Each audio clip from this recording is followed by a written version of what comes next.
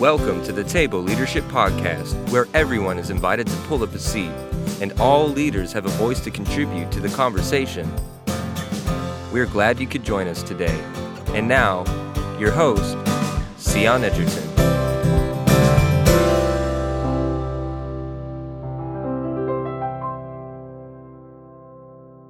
And go from there. Sound good? Sound good.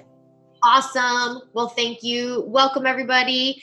So excited to have my good friend, Shanika House here. And if you have been listening to the Table Podcast from the beginning, then you will have also heard her husband not too long ago, Chris House. And so now I get to have his, can I say his better half? I shouldn't say his better half. I get to have his suited, amazing, talented, gifted wife as well. Which is, one of these days, I just need to have both of y'all on together. That would be fun. That would be fun. Lots of laughs, I'm sure. Yes, there would be. But anyways, hi, Nika. Thanks for being here. Hi, thank you for having me. So excited to be here with you. I miss your face. I know, I miss you too. I realized when I started doing this podcast after I moved, all the way across the country, and a lot of my guests are my people from back home. I'm like, oh, it makes me sad. I miss my people. I do. But it's nice. Every time I do one of these podcast recordings, it's like an opportunity to catch up with my people. So yes, absolutely. It's nice. It is. It's really good to see your beautiful face. And I know you said babies are napping, but if they do happen to wake up and interrupt the podcast, that'll be all right because you have literally the most beautiful babies. Oh, thank you. And they're so sweet. They're so full of Jesus. They are. I love them. That's probably outside of the gift that they are in general, the gift of them just really loving God from such an early age is just more than I could have ever asked for. Yeah. Well, and what a testament to y'all's parenting too. I mean, yes, that's the Lord, but that is you guys being faithful and obedient and loving your babies and showing them the love of Jesus so well that you've made it tangible and appealing to them. I mean, from the womb. I love it. That's what I really need y'all to do is write a book. I need you and Chris to write a parenting book. Oh my gosh. So, but you know what? Don't say it too loud from your mouth to God's ears, because it seems like every time somebody's like, you should do, he's like, I'm like, telling me. Well, I will leave that between you and the Lord. I can just see this beautiful blend of like parenting, worship, leadership, like the worshiping parent. There you go. Look at there. Title and all. See how that happened? See, look, the Lord knows. Okay. Anyways, I should probably let you introduce yourself to everybody before I carry on with my foolishness. So for everyone that doesn't know you and love you yet, like I do, but they will by the time our time today is over, just introduce yourself. Tell our listeners who you are, what you do, a little bit about you and your family, all that good stuff. I am Shanika House. I am 37 years old. I am the wife of, as my sister said, Chris House. I have two amazing little girls, Reagan and Ryan. I often find it difficult to tell people what I do because I feel like I do a little bit of everything. But I am the, snowball of a lot of things. I'm a snowball of a lot of things, but I'm an author. I love to write. I don't really consider myself a blogger, but I kind of use the term extended captioner. I have a platform called My Transparent Moments where I just share my life and my heart as a mom and how that relates to a relationship with God, our relationship with our children, and how it makes me a better Christian, how it makes me a better daughter. And so that is probably one of the things that I love the most. And then I also mentor assistants under the umbrella of assistance to the assistants. And that is probably it in a nutshell, I guess. That's a big nutshell. It's a big nutshell, but thank you for cracking it open for us. And I will say, if there are any parents listening, especially moms, I would strongly encourage you to check out, and this will be in the show notes too, so don't feel like you have to go do it right now, but I would strongly encourage you to check out Shanika's platform, My Transparent Moments. I follow everything that you do. I've been to your events, and you just got such an incredible heart, not only for leadership and for walking in your calling, but also for parenting and especially for mothering. And you do such a good job of sharing that vulnerably and just letting people in to see, what the fruit of hard labor really looks like. Mm-hmm. So I would definitely encourage anybody listening that's got kids to check it out for sure. So one of the first questions that I want to ask you, and I ask everybody this question, because it's the table podcast, right? So, and you know how much I love food and I love to eat. I was actually thinking just the other day how badly I am craving some mango. Oh my goodness. Which, for those of you that are listening, mango is basically heaven on a platter, sent down to earth in the form of neo soul, just amazing food. It is in Phoebus, Virginia, which we got to hear all about Phoebus. Chris was very quick to let our listeners know where he was from. Proudly so. But yeah, if you live anywhere near Phoebus, Virginia, or you ever happen to be traveling by Phoebus, Virginia, you have to go to Mango. And I don't remember what happened, but just the other day I was like, oh my gosh, I want some shrimp and grits from Mango right now. So bad. Because food is always on my mind. So the actual question is, if we were sitting down with a group of leaders right now around a real table, if it wasn't virtual, if we were together in the same room where I could hug your beautiful face, and we were all actually sitting down to just invest in them and develop and encourage them, what would you be serving? What would you feed them? What's either your favorite dish or the thing that you make better than anybody else? What would you be feeding us if we were together right now?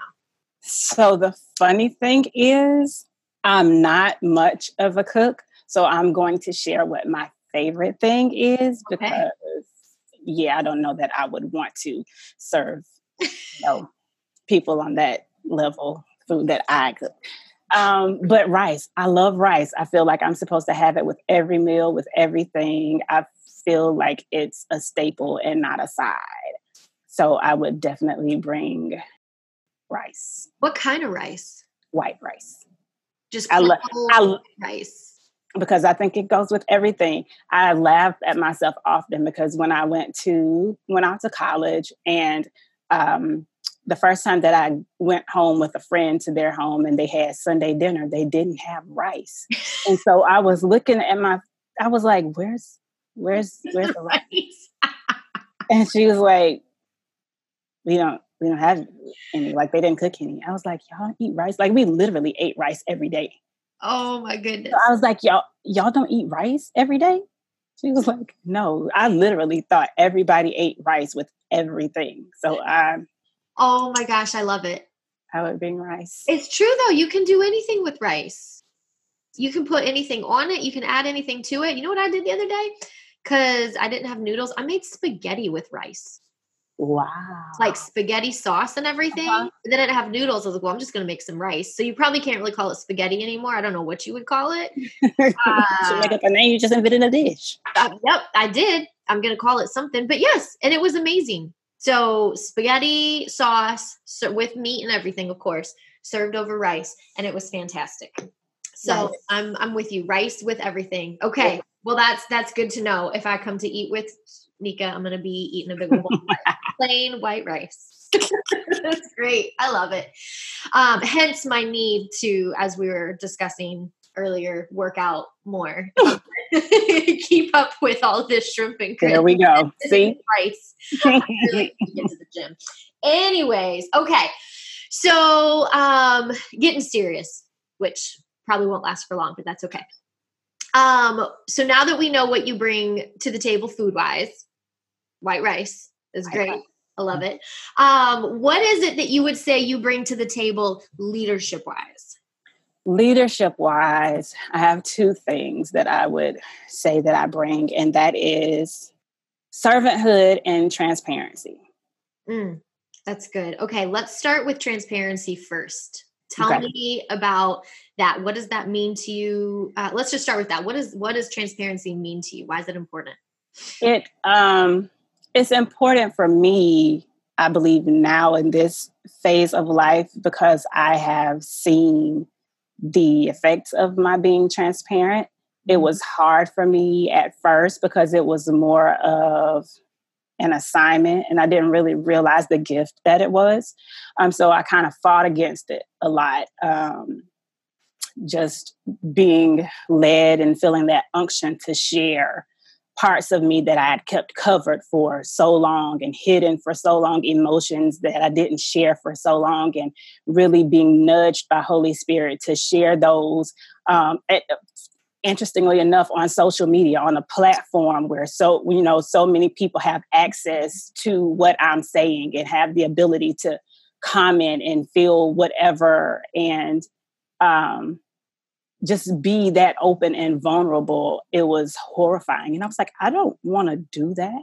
And after I really began to open up, not necessarily telling everything, but really being led by God on what to share and how to share it, and seeing people being freed from things that they had been held captive to all of their lives. Yeah. I was like, okay, this is bigger than me. This is not just me telling my business. This is not just me putting myself on Front Street. This is really a platform to lead the way in helping to free X amount of people from things that, the enemy has had them bound by and things they've been chained to for so long.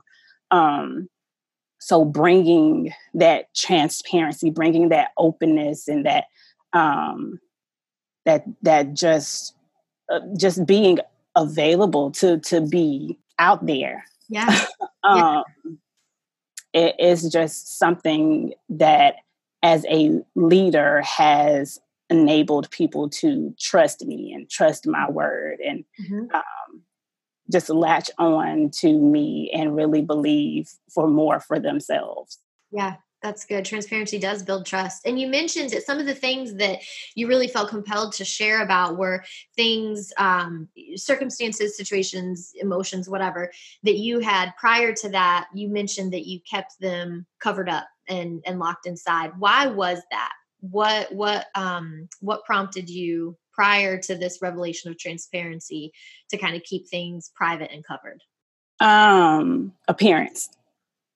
Wanting to be seen a certain way, in a certain light. I grew up without knowing my biological father. I didn't meet him until I was 21, 22 years old. And only my immediate family knew that. And it was something that I never shared with too many close friends. It was not just common knowledge. It was just something that I just kept to myself, because I had people that I considered sisters. I actually, interestingly enough, allowed a lot of people to think that another guy was my actual dad, because I considered his real daughter my sister. And so people, like at college, they thought that we were actually blood sisters. And so I never shared that we actually were not related by blood, because that was just something that I wanted to hold on to. So the appearance of, not wanting to seem like this bastard child, or to, have to own up to feeling rejected, and just so many things that I didn't want to face, and just didn't want people to look at me in a certain light, or even have pity on me, and so I just never talked about it. Yeah. Never really shared it. And what did it take? What was the journey like for you to actually get to this place of wholeness and healing in your identity, to where you could be obedient to that prompting to share and be transparent, and actually be comfortable and confident doing that? What was some of the healing you had to walk out? Oh my gosh, a breaking. A breaking. I remember one night in my apartment in college. I guess I was a junior in college at the time. And there was this DVD. We used to watch Fred Hammond DVDs. And well, actually, it was a VHS at that point. VHS all the time. And there was this song that he sang. And I literally watched this tape 1,000 times, knew all of the songs, all of the words, all of the ad-libs. There was nothing on here that could have caught me by surprise. And one night in my room watching the VHS, and he sang the song, My Father Is. Know the song forwards, backwards. But for whatever reason that night when he sang it, something in me broke and I cried for hours and hours and hours. Cried myself to sleep to the point where I got to class the next day. I could barely see because my eyes were almost swollen shut. Oh my gosh. And I was like, what in the earth is going on with me? Because I honestly felt like I never cared that I didn't know my biological father, because I never really felt like I was lacking anything. Mm-hmm. I had uncles and my dad, who has been there since I was about 10 years old, is a phenomenal person. And I do not believe that I could have been given better if I had to go back and choose to be absent from my biological father in order to have him be in place all over again. I wouldn't change a thing because he's just that amazing. So I didn't feel like I lacked anything. So I didn't care that he wasn't there. It wasn't like, I had this big, huge void that I needed feeling or anything. And so I was just kind of good with it. So to really have been broken that way and have to deal with things that I didn't even really know, or I guess under the surface, just kind of working or brewing or what have you, it took me by storm. And then it was incredibly painful. Yeah. And so after that weekend, I was just like, well, I'm going to look for him. Apparently it's something that I need to connect, to find out. And I started having all of these identity questions. And I'm like, I'm 20 years old. Like, don't you go through this like in your teen years or something? Like, why is this plaguing me now? And literally that same weekend, I went home. My mom had letters that they had written to each other when she was pregnant with me. They had the address and phone numbers and stuff. And at this point, like I said, it's 20 years ago. So I never really think that it's going to be anything current. It's his mom's address. His mom still lives at the same address, still has the same number. And he now at the time was living with his mom. And so I went home and I called this number, literally talked to him this same weekend. You have been absent for 20 years. And I come here and I make this one call and it's just like things just started. And I was like, okay, God, what exactly are you doing? And where I guess some people would think that would seem to be the mending of a relationship, it was me feeling like I was constantly being broken because there were so many things that I had to break through and break down and things just, yeah. So from that point, then really having wished at certain times that I didn't look like, because it wasn't this fairy tale. It wasn't like, oh my goodness, he didn't say all of the things that I thought a person who's been missing for 20 something years should say, and having to deal with my own, I guess, the weight of it all, and just everything just was a lot and it was too much. And I just kind of like pulled away, and I felt like I couldn't talk to him, and there were things that I couldn't say. And so I just didn't really want to deal with it. And so one night while I was traveling, I was in a hotel, and I heard Holy Spirit tell me that he wanted me to share what I felt like I couldn't share with him, with my biological father, with everybody on social media. And I was like, are you kidding me? Mm-hmm. What did I eat? That had to be indigestion. Clearly, you would not tell me to blast this kind of information on social media. You wouldn't tell me to do that. Like, what?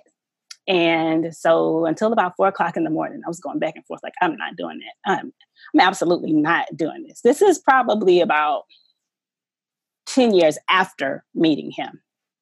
And I was like, I'm just really good on the whole relationship. It just kind of is what it is. Like, I'm not. No, he was like, no, I want you to share whatever it is you feel like you can't share with him, and do it on social media.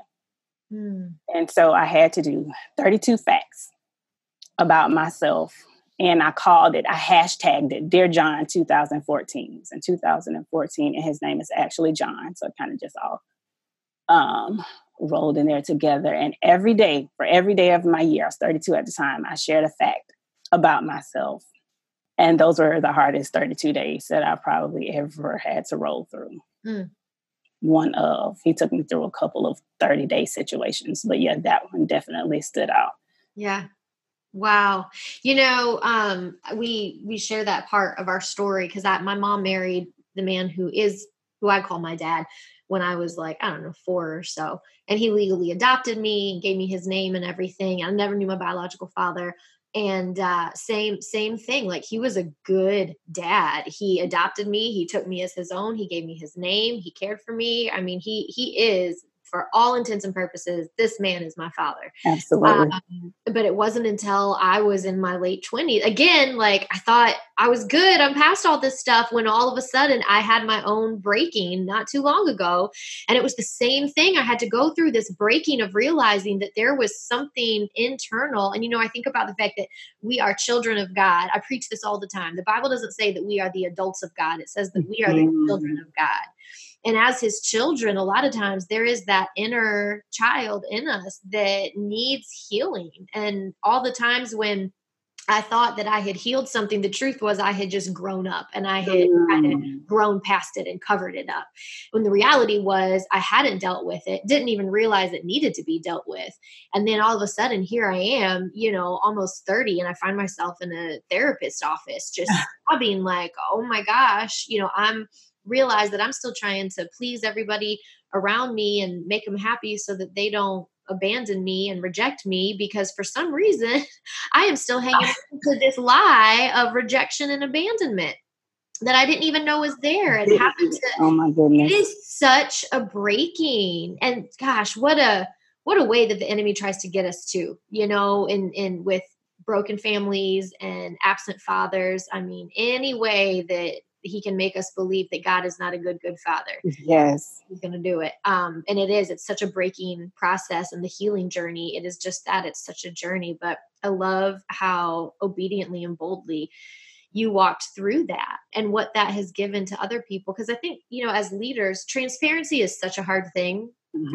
It feels like for us, especially as leaders, because we have to have it all together, right? We have to have the answers, and we got to have everything all put together, because if we don't, people are going to see that we don't really know what we're talking about. And, just the idea that culturally is perpetuated that leaders have to have it all together all the time, got to have all the right answers. Everything's got to be good. And it's just not true. It's not. We're not true. Humans. We're humans, and we need to be human. So what have you seen as the fruit of that? Because naturally our culture would tell us that when you are that out there and that transparent, that people aren't going to be able to respect you or trust you or look up to you. They're not going to follow you because you obviously don't have it all together.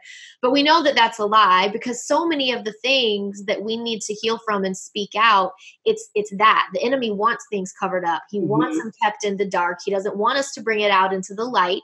And as leaders, I think there's so much that we believe that cultural lie without realizing that there's a spiritual ramification to it as well. Absolutely. When we believe that cultural lie of you got to have it all together, you got to be put together all the time, the spiritual ramification is that there are some things that we are keeping hidden in the dark that the Lord says, no, you need to bring those things into the light. That's where the healing is, and that's where truth is. That's where the real power is. And so what's some of the fruit that you've seen, not only in your own life and leadership, but just in the people around you that are following you as a result of this journey of transparency?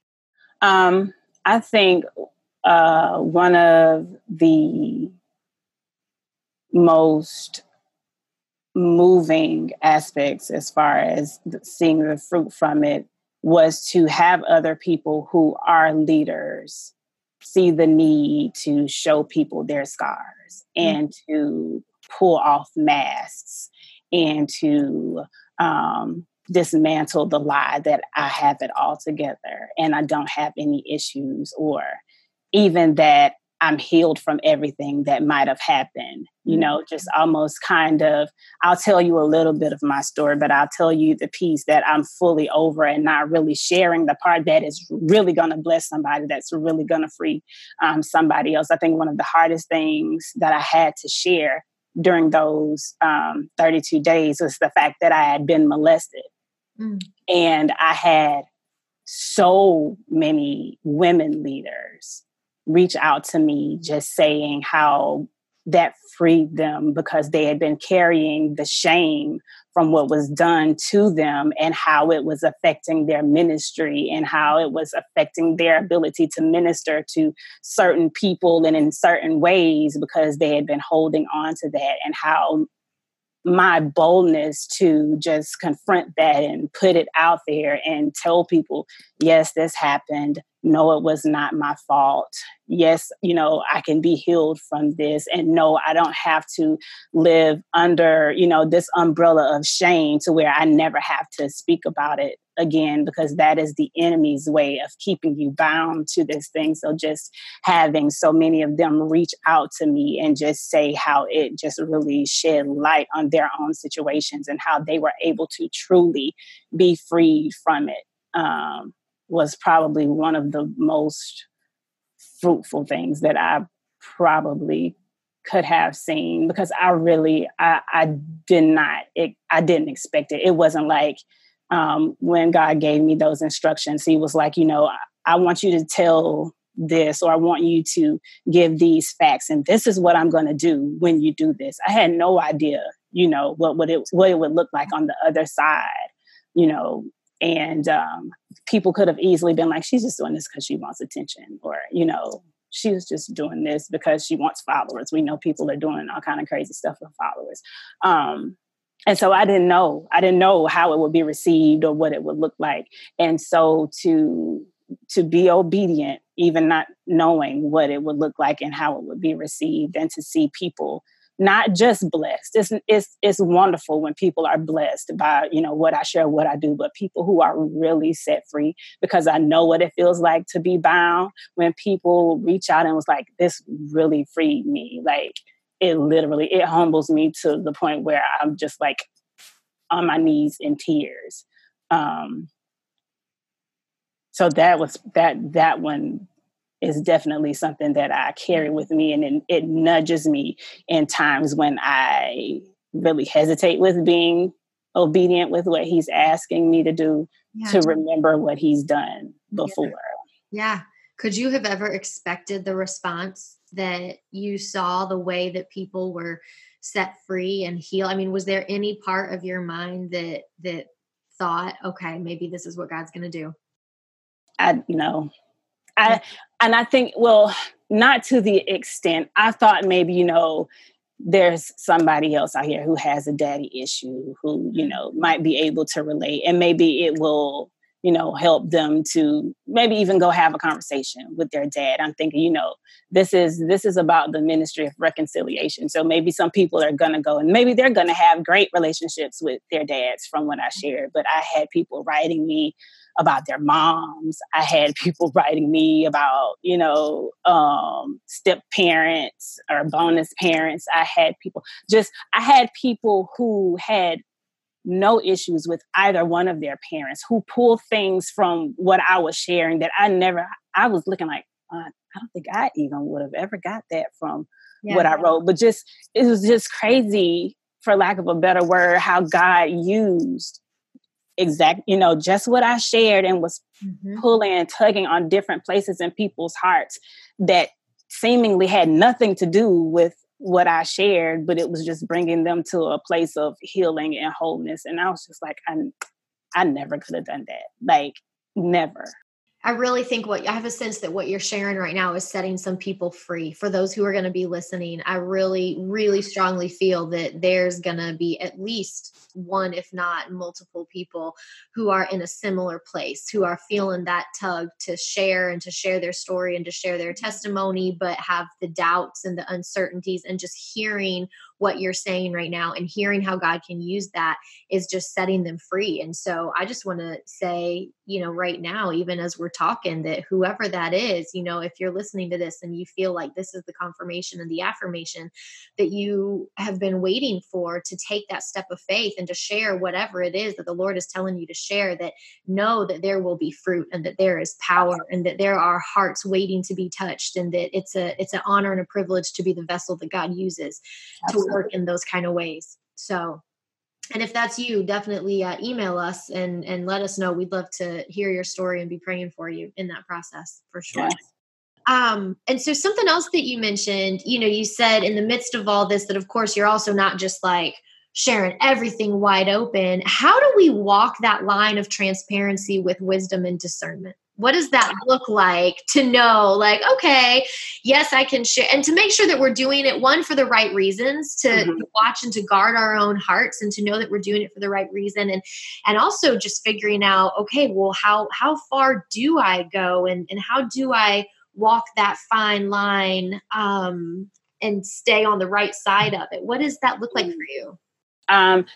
It's funny because I actually had somebody to ask me something similar the other day. They asked me if I had any boundary to what I would share. And at first I was like, well, I mostly only share what he tells me to share. Like, I never just go out on my own and try and figure out, I'm going to tell this about myself. There's always a prompting that I feel to share certain things. And the things that are pretty much off limit come when they spill over into other people's stories. And so we mentioned my husband. I'm far more public with things than my husband. He's a little more on the private side. So a lot of people, if you see, I have to occasionally go and put up pictures of the whole of us, because people start to think that it's just me and the girls, but it's just because I know how private he is. He doesn't share as much on social media, and I respect that. And then he also knows the ministry that I have to be transparent, and he respects that. So I know that in sharing things, I'm never going to share anything that makes him uncomfortable, that puts him out there, that would cause him to be offended by something that I shared that he didn't want to share. So that's always a boundary for me. When it spills over into, what I share in my home is typically my experiences with me and the girls. And sometimes he'll even have those moments. I can't call them dad-ents because it doesn't, have the same feel or whatever. But sometimes there are things that the girls will say or do. And he's just like, oh my goodness. So he has the same thing. And sometimes I'll share those because it stays in line with what the ministry is that God has given me. But I would never, if there was an issue or a disagreement or something that we share in our house or that we have in our house, and then we get this great revelation from it, 9 times out of 10, I'm not going to go and share that on social media, because I respect, I respect his privacy. And then there are also parts of my story that spill over into my mom's story that she's never shared before, and that she's never, really expressed to other people. And there are actually parts that I feel could really, really bless somebody. But because she has never shared that part, I don't feel that it's my place to put that out there and then expose her before she's ready to share. And so those are also pieces of my story that I don't share out of respect for other people. So I feel that it's wise to have boundaries where you don't feel like you can share everything, especially if it's going to be at the at the expense of offending somebody or telling something that should remain, confidential. If it's something that you shared with somebody or somebody shared with you in confidence, that you would expose that because you feel like it's going to bless somebody else. I don't think that God really nudges us to do that. I think there is a way to share what he gives you to share that would not, blast somebody else. Mm-hmm. Yeah. That's good. That's so good. I love how the heart and focus of your boundaries is about guarding and protecting those around you, being open-handed with your story, the way that God has called you to, but also understanding that that was for you from God, and that was not necessarily for every person around you. That's so good. That's good. And so two things that you said, transparency and servanthood. I want to talk a little bit about the servanthood aspect of things. Okay. So when you say servanthood is what you bring to the table, and I love that what you bring to the leadership table is servanthood, because again, culturally, those two don't go hand in hand, that if you're the leader, you're the leader. And there are those who follow you and serve your vision. But I mean, the true heart, if we look at the model in the way of Jesus, the true heart of leadership is servanthood. And so I love that that's what you're bringing. So talk to me about that. What does that mean to you? Why does that matter?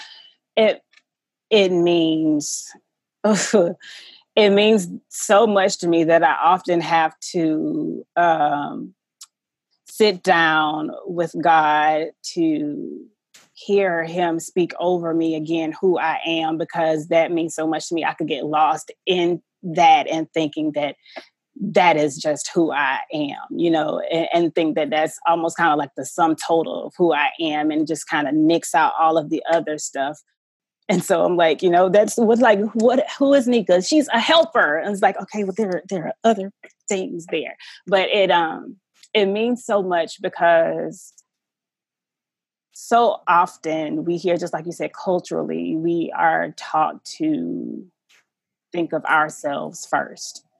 Go for you, do what you have to do, bump everybody else. You got to go for yours. And God has elevated me, not because I was so gung-ho about going after something for myself, but because I was content to help lift up somebody else, because I was content to stand in the background and make sure that all of the, I's were dotted and all of the T's were crossed, and to help really be a spotlight for somebody else's platform. And he used that very thing to really to build a platform for me. And I've connected with so many people who were made to feel less than because they felt like they were called to serve, or so many people who felt less than because they were an assistant. And, the world around us now is telling us, you got to be a boss, boss mom, and a boss this and a boss that.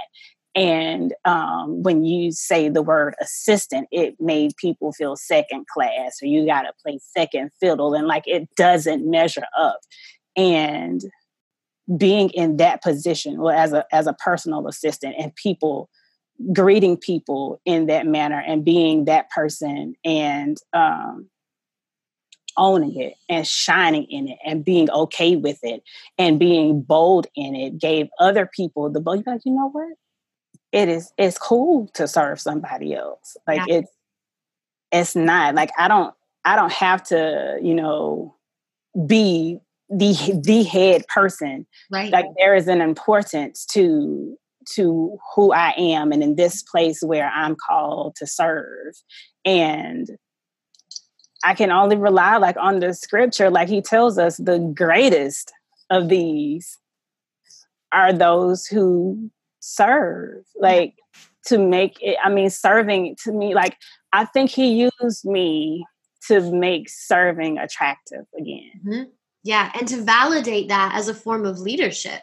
I can't tell you how many people who are in a second chair role that I've, talked to or worked with or coached, who wouldn't have called themselves a leader, and who felt that their role wasn't as important, wasn't as valuable, wasn't validated, that their voice didn't matter, and that they needed to be striving and achieving to eventually be the head person. And there was this pressure that they were putting on themselves, but it was coming from the culture and the world around that said, hey, eventually you need to be the head person. You need to be in the first chair.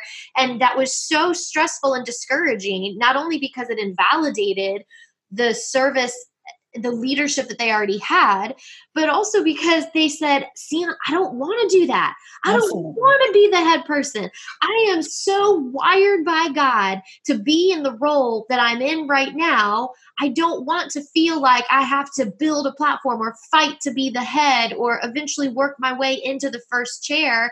I'm perfectly okay where I am. It would be really great if the rest of the world was okay with me being who I am, where I am, and validated my leadership. And having to walk through that process, it's a journey.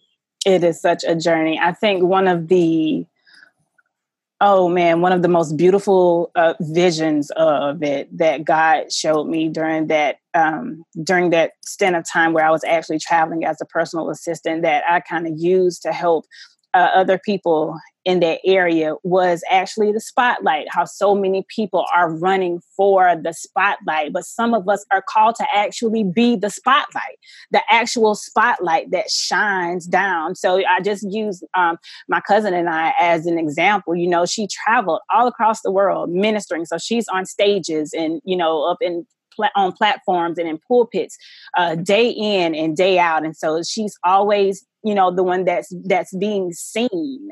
And some people's like, you know, you don't want to do that. You don't want, I'm like, no, that's not my area. I'm not called to be in the spotlight right now. I'm called to be the spotlight. So my job was to where she went to do whatever I needed to do to make sure that the light was on the right place to, you know, for her, for the ministry that God wanted to use inside of her. Yep. To be seen so that he could be glorified. Because if you're chasing after the spotlight when you're not called to be in the spotlight, you're not doing so to give glory to God. You're doing it to be seen. That's good. And can we also just validate to do what you did, to be the spotlight, to be that person that operates in that role, especially at the level that you were doing?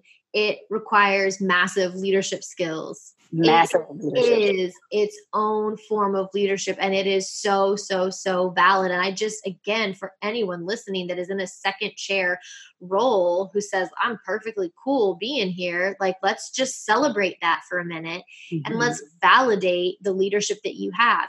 And I think it's important too to call it leadership because our words are so powerful. Absolutely. And when we receive and accept something as our identity, that's when we actually live into it. I remember for the longest time, I would not call myself a writer, partially because I didn't understand the difference between being a writer and an author. And so I felt like, well, it's a little misleading for me to say that I'm a writer when I haven't actually published a book yet. When the reality was I was writing content, I was writing curriculum, I was writing blog posts, I was writing a weekly newsletter. You know, I was using this gift that God gave me. Right. Also because I was scared. I didn't really know what that would mean for me. And am I actually qualified? And imposter syndrome was coming into play. And well, does it sound arrogant for me to say that I'm a writer? But finally, one day, what God had to convict me on was, Sion, if you don't say you're a writer, you're never going to take on the responsibility to write. You don't say, if you don't accept and receive the fact that I have gifted and designed you as a writer, you're not going to write. If you don't think you're a leader, you're not going to lead. And so without even meaning to, it's almost like it's this passive way of us kind of abdicating our throne that we're supposed to be sitting on, giving up our authority, taking our hands off of our responsibility because, oh, well, I'm not a leader, so I don't really need to think about stewarding my influence. I'm not a writer, so it's no big deal that I'm not writing, when the reality is, look, what God said is this is who you are and this is what you're called to.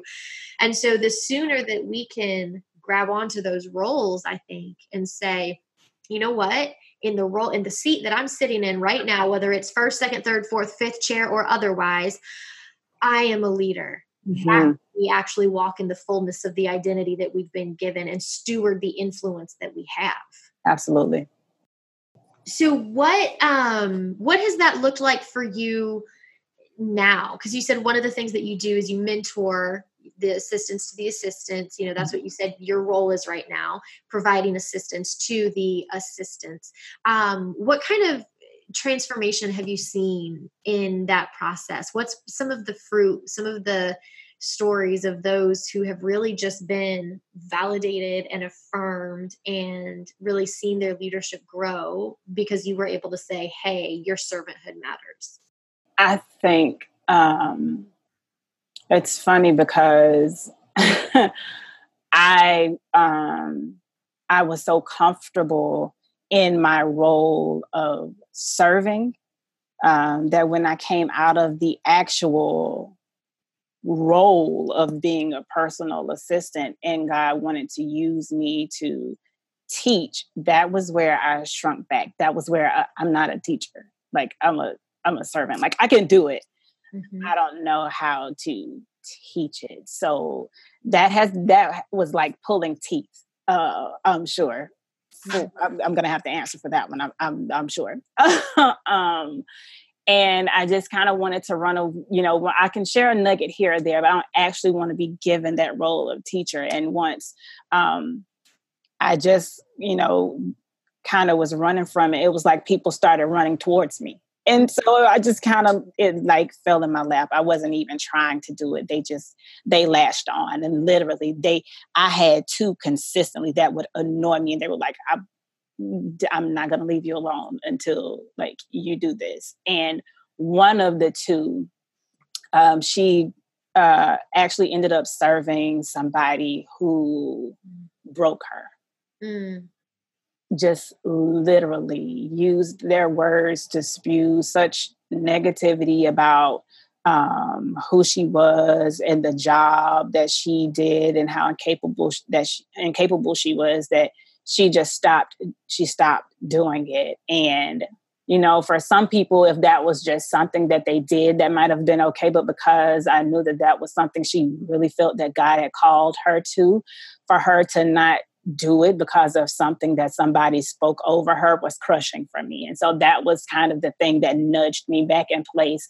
And I told her, don't ever, even though this is something that God called you to do, don't ever let what you do become mixed up with who you are.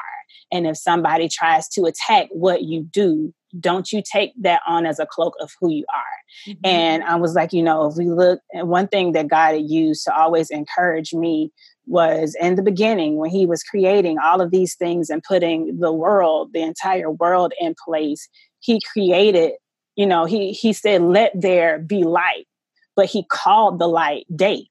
So light shines and it gives day and all of this brightness and beautifulness, but he calls it day.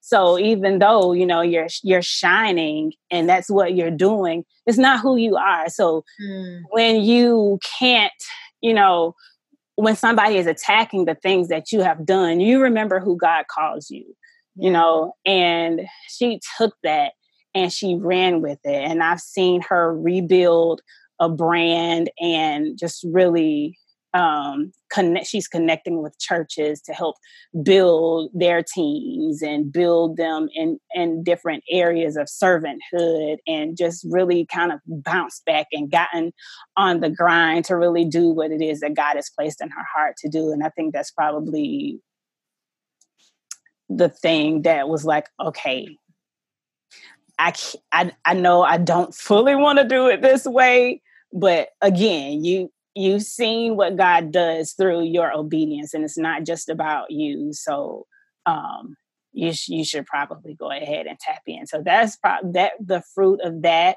and just even having people reach out to say, I want to be a better servant.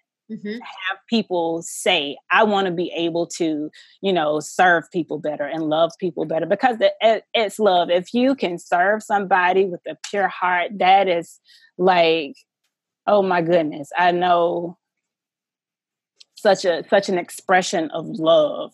Yeah.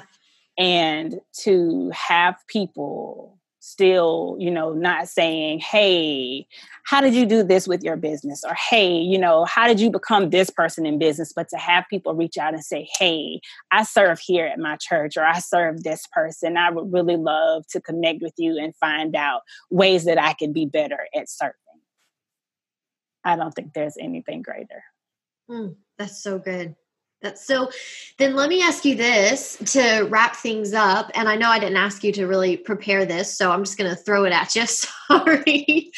What are for someone who is in that type of a role where that's a second chair, maybe backgrounds, be the spotlight type of role, and they really want to begin walking more in just owning their identity, owning their leadership in the form of servanthood, stewarding that well, being just fully confident that this is where God has called me and this is where I'm supposed to be. And it is no better or worse than any other position, that it is more than enough. What are some of the real practical things that you might encourage them to begin doing? One thing is just really confessions, like audibly speaking, this is where God has me. I am meant to be here. I'm here for a purpose. And if this is what he has called me to do, if this is the place that he's called me to lead in, then I'm going to be the best at it. And no one is going to make me feel any less about what he's called me to do. Mm-hmm. And to just block out the noise, because sometimes that is the thing that will throw you off in this area and sometimes it's not what's said to you. Some stuff you can just pick up just from hearing. Sometimes just blocking out the noise so that you can stay focused on what it is that you have to do. And if you tune into what you have to work on and what you're called to do and don't have time to even entertain the other stuff, it helps to keep you at a place of balance where you don't feel so insignificant. Stop comparing. Yeah. I guess. One thing that I can say. Another practical piece. It's scripture. And this is the thing that helped me probably the entire time. This is something that my grandma instilled into me, is just everything that you do it unto God. Mm-hmm. And when you hit those moments where even the person that you're serving, because people are human and they have bad days, and sometimes they might treat you as if you are, your role is really just to help me. You have to remember that, okay, God put me here, then my service here is unto God. And it kind of keeps you focused when you would want to quit, or, and it keeps you integral. It helps keep your character intact, because you have to remember, okay, this work that I'm doing, yes, I'm called to serve here. Yes, I'm called to, be in this position, but this is unto God. So I'm even here, I'm serving God. And I always would hinge the two, do it unto God and serve the Lord with gladness. Yeah. And to not feel like he gave you scraps. Mm-hmm. That's good. That's good. And so then on the flip side of that, what would you say to the person who is leading from the spotlight or from a first chair position? What are some of the things that you would say to encourage them, some of the practical tips that you might give them to validate and affirm the people who happen to be serving with them? Say thank you. Say thank you and mean it, because when you're in that position and you are constantly doing, making sure this is done, and, the hustle and bustle of work, sometimes everybody is just doing their own thing in their own place, and it can seem like a thankless job. Like you're doing so much and nobody really cares. Like you're giving your all and you're pouring everything that you have into this and nobody really cares. Almost as if you start to feel like people are like entitled to what you do. And that kind of starts that whole insignificant, feeling of, I don't even want to do this because nobody cares. To have a leader see what you do, see the effort that you put in and say, thank you. Thank you for it. Literally, when you're called to do that and just hearing thank you, doesn't even have to be a gift, doesn't have to be, a raise, a heartfelt thank you so much will literally cause the person who is serving you to go 10 times harder because they feel appreciated, and just that, it not even a whole lot of words of affirmation, like, oh my goodness, like the way you did that was so amazing. Sometimes you don't need, people, if that's their love language, maybe that means extra, but literally a thank you goes such a long way. And to remember that the people who serve you have feelings and lives and X, Y, and Z. And so to not get so caught up on, I need you here for my stuff, that you don't realize when they need something from you. Yeah, that's good. That's so good. I feel like you just dropped a ton of wisdom on us today, and I appreciate it. I really do. And I think there were some moments in our conversation where God was really speaking. I really feel like some of the things that you said and shared are going to bring some breakthrough. And that's what I love about the way God works, is we can have a conversation and someone else can listen to it, and he can just keep doing what he does. So good. Awesome. Thank you so much for sharing. So I was going to say so transparently, but because that's exactly who you are and what you do. So just for your vulnerability and your transparency. And I want to make sure that people know how to connect with you. So we'll have all that in the show notes. I want to get them connected to Transparent Moments, and obviously the work that you do. Anybody who's listening who needs some mentoring and coaching, who's in a second chair position, man, hit Shanika up, because she has got some amazing experience, but even more so, some really incredible wisdom to share. So thank you. I know you got life and work and babies and all these things. And so the fact that you would sit down and take time to chat with us is, I'm really, truly honored. Oh, thank you, Sion. This means a lot, more than you know.